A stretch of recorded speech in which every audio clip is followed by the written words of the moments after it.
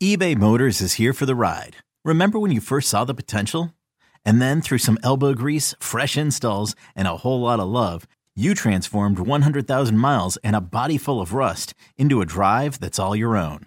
Look to your left. Look to your right. It's official. No one's got a ride like this.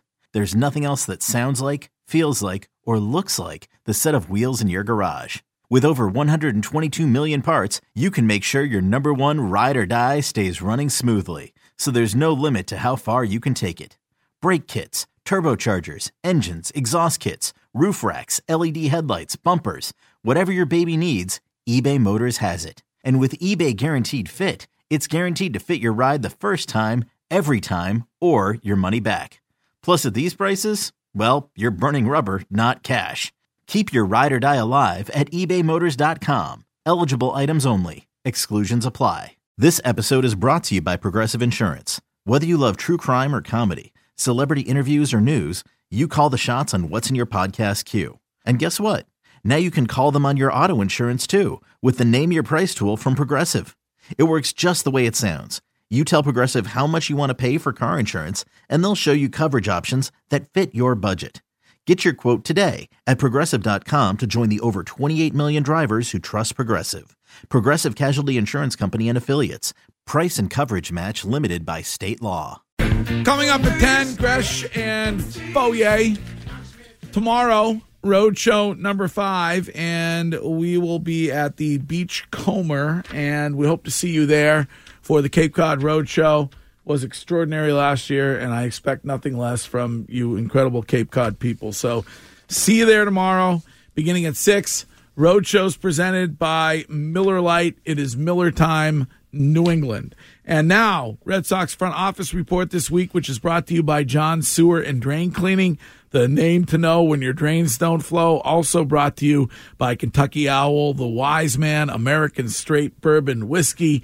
And Chaim Bloom joins us this week on the Harbor One Hotline. Hey, Chaim, how you doing? Good morning. Doing all right. Doing okay. We are. Thanks for taking the time this morning. And as you can imagine, been talking a lot about this baseball team this week and this morning in particular. And I wanted to start off and ask you just about, last night, an additional 3 errors for this team. And I'm sure that's the being where they are now with 43 and leading the American League. Not what you expected. When you look at a team that is struggling defensively, and in particular this one, where do you kind of put the blame on for that? I don't think of it in terms of blame. I mean, look, ultimately, I'm responsible for the whole thing. So, if you want to play the blame game, put it on me. That's how this business works. But that's not going to be productive. It's not going to solve anything. We all have jobs to do. Everybody in and out of uniform to make this better. And like you said, right now we're just not playing winning defense. We've not been our best selves for a little over a couple weeks. And there's winnable games that we've let slip away because we haven't nailed down routine plays like we need to. And everybody knows that. It's not a secret, but it is a fact, and it's just the case. And we have to improve if we want to accomplish something. Chaim, there are people out there who think that you're dreaming about the 2024-2025 season, looking ahead, and it's coming at the expense of this year's roster. What do you say to those people? I would say, I don't look at it that way at all. We're obviously building back up towards something, and we're trying to do it the right way. There are no shortcuts in this business, right? You try to take shortcuts, you usually end up getting burned. You end up, paying a price at some point for it. So we're trying to do this the right way. But we're trying to win now and down the line. And the fact of the matter is right now in baseball, you look around, the best way to accomplish both and the best way to win right now is through good young players. So the attention we paid, to the pipeline and restocking that pipeline, it's not a hobby. It's not like these guys are collector's items. They're the players you win with. And a lot of when we have played well this year, it has been because of those players that, we put a lot of time and effort into developing and trying to help grow. Obviously, there are some growing pains with them, but the upside that we have and the upside that just about every team has is going to be through those players taking steps forward and through, the core of a team continuing to advance itself. We see time and again, there's a lot of flashy things you can do to grab headlines that time and again don't always correlate with winning. Winning comes from playing good baseball. Winning comes from, having a good roster that fits together, that can play with the speed of the game and knows how to execute. We've shown the ability to do that, but we haven't shown it consistently enough. And we need to step it up in that regard. But couldn't you say you're paying the price now watching this team be so ineffective on the field? I mean, it just has been one of the worst stretches of defense I've seen in 20-plus years of watching the Red Sox. Yeah, it's frustrating. I mean, we're all watching it, and the guys in the clubhouse are as frustrated as anybody. This is a big league. We can't sit here and make excuses. We need to be better. This group is capable of better. We have to start showing it. When it comes to something like the Little League home run the other night, is that from your perspective, is that embarrassing for this ball club? Watching it in real time, that's exactly the word that I used. Probably the same thing as a lot of people who are watching that in real time. That's an in the moment reaction. That's probably not all that helpful. You got to break down. Obviously there's some aspects of that look bad that are the result of not doing the right things early on at the beginning of the play. And so once it's over and you break it down and you figure out who should have done what, there's some things that are physical mistakes that throw sales. That's going to happen. We've seen that team do that to us a couple times, as far as put a guy in motion as the ball gets to the infield line right away that they're going to score them. We need to be more ready for that than we were. That's where all the problems on that play started. That's a pretty simple thing that we didn't execute, and everything else stemmed from there. So it really is about just starting that play the right way and winning the beginning of the play. Chaim, I've wondered what has changed in baseball. Like you see Paxton the other night go 7 innings, but now that seems like a feat if a pitcher does that. What has changed in the game that now a quality start is 5 innings? Is there something with the analytics, or is it just pitchers can't go 7 consistently no more? I think it's case by case. There's a lot of different things going on. I mean, Pax is electric. That was awesome, by the way. But different guys, obviously. The amount of pitchers' stuff is better than it's ever been, both collectively and in a lot of individual cases. The amount of effort that takes. Obviously, some of it's just physics, right? It puts a lot of strain on their bodies, and there's a recovery aspect to it, and just how much you want to push them. And like you said, I mean, you could call it analytics, but all it is just the reality is that hitters get a lot better every time they see the starter, and teams are more mindful of that. Actually, talk about someone like Pax. One of the things that Pax actually points out about himself, and it is true if you look at it, like he's a guy who. His stuff can build over the course of a game, right? It can get better, deeper in games. A lot of guys aren't like that. And, I think we're just better able to understand what that means. And, teams are doing what they're doing in the service of winning. If they think there's something that's going to help them win a ball game, even if it's a quick hook, they're going to do it. So I think it's a combination of all those factors. It's a combination of just better understanding, how much better hitters get every time they see a pitcher. And it's also, trying to take care of arms and do right by individual arms. You see us, obviously, early in the year especially, AC was really taking care of those starters. That's something that's a formula that's really worked, for us and for him over the course of the time he's managed. And it is partly about just making sure that you're giving everybody the best chance to get through the marathon as well. Chaim Bloom is our guest. Speaking of pitching, post-MRI update on Chris Sale?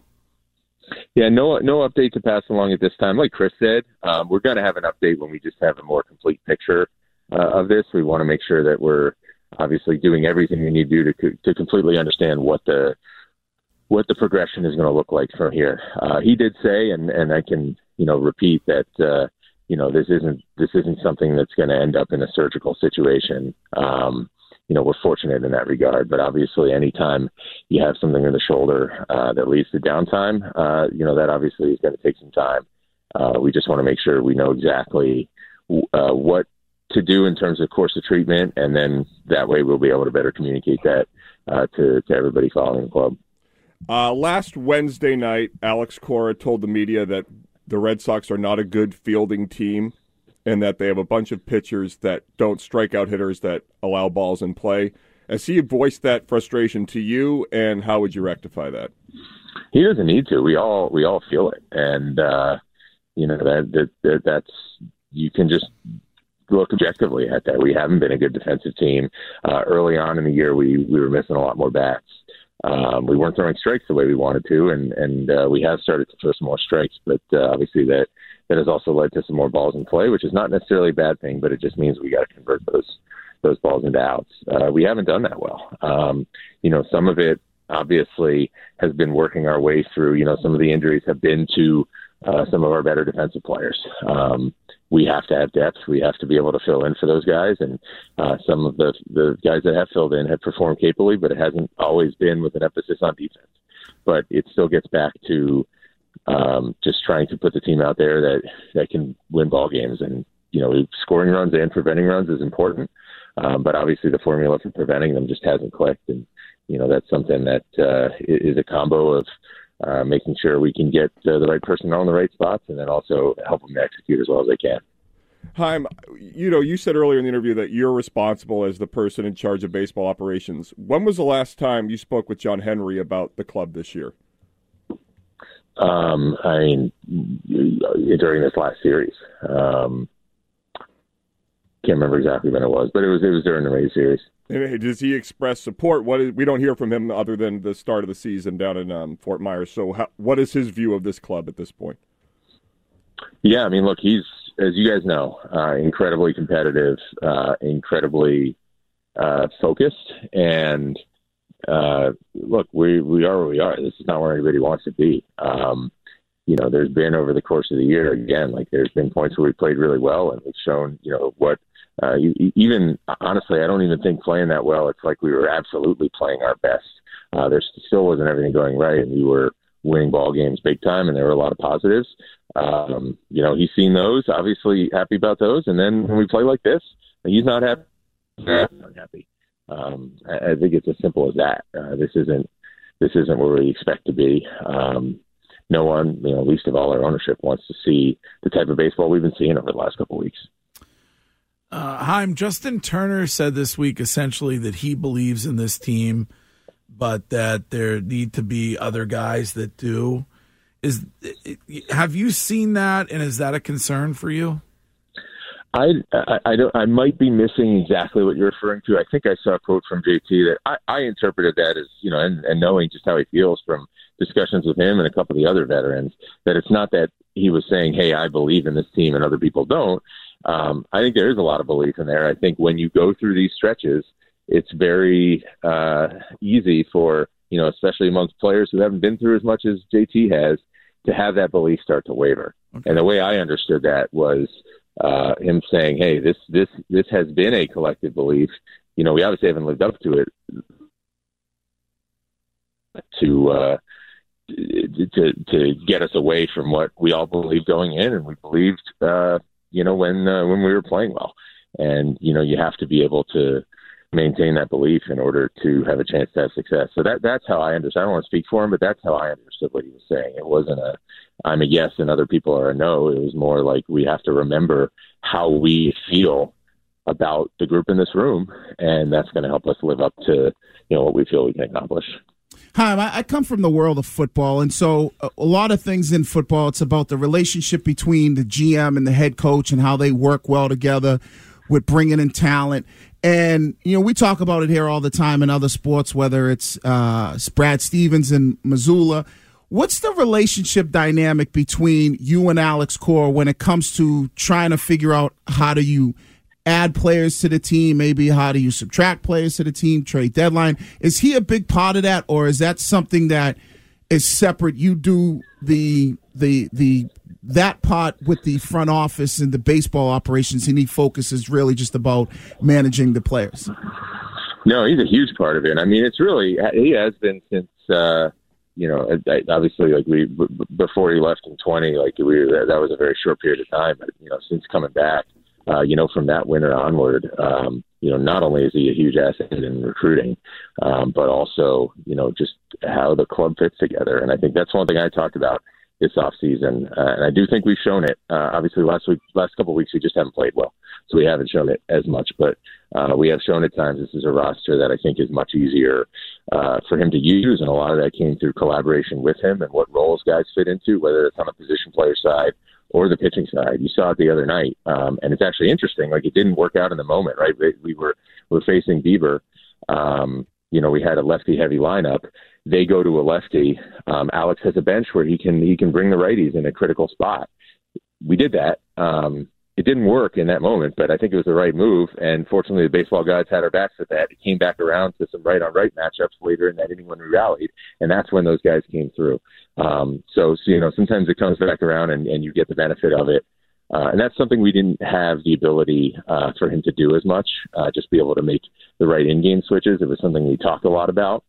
Obviously we all have our own jobs to do, and we see some players exactly the same, some players we see differently, but there are guys like it's not fair to them to start pointing out certain guys, but there are guys that he saw something that he pushed us on that we end up getting, and over time come to appreciate some of the things that he sees, and then vice versa. There are guys that we brought in that maybe it took a little while to click, and then when they start clicking, says this guy is exactly what your group said he would be.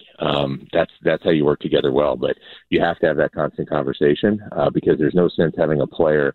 I'm not a football guy, so I don't know exactly how this works in football. I think there you get into things like schemes and stuff where it becomes even more critical, but there's no sense having a player if he's not going to be able to be used in a way that maximizes his value. And that's what you really need to have up and down your roster is a roster that fits together well, where players can be put in positions that allows them to feature what they do well. Sometimes injuries don't allow you to do that on a given day, but that's why you want to have different options so you can do that and not.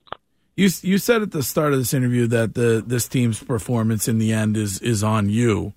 When you took this job, did you have an expectation time-wise on when this team would win a World Series again? I don't believe that thinking that way is helpful or productive. I mean, you want to try to win the World Series every year. I think if you had asked me or anybody to lay out a course, for where we were when I came in here, I don't think it would have had us going to the ALCS in 21, and it also wouldn't have had us finishing last in 22.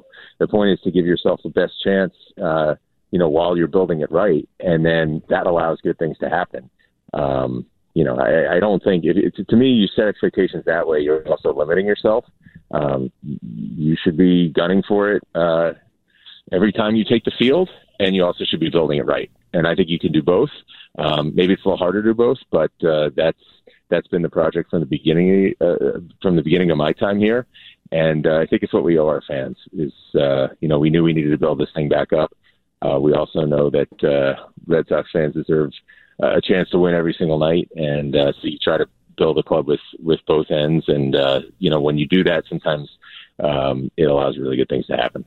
Chaim, speaking of trying to get, the fans something that's representative on the field and winning now while building, have you made any phone calls? Have you been active at all about improving this year's club for, to get out of last place and, start contending for a playoff spot?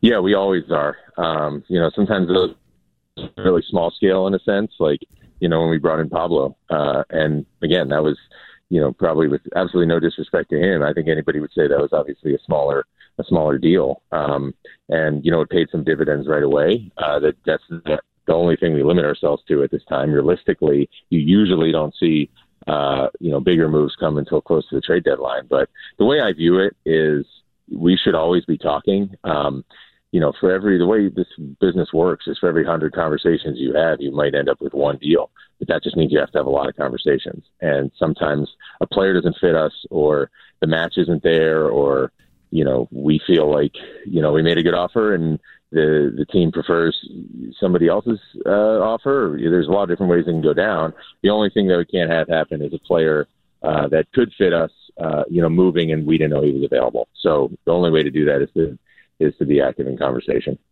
Chaim Bloom, thank you for taking the time. You bet. You guys take care. All right. There he is. We'll have a chance to see if there were any nuggets in there. A lot I of can stuff. tell you one thing he has learned from Bill Belichick. Run out the clock.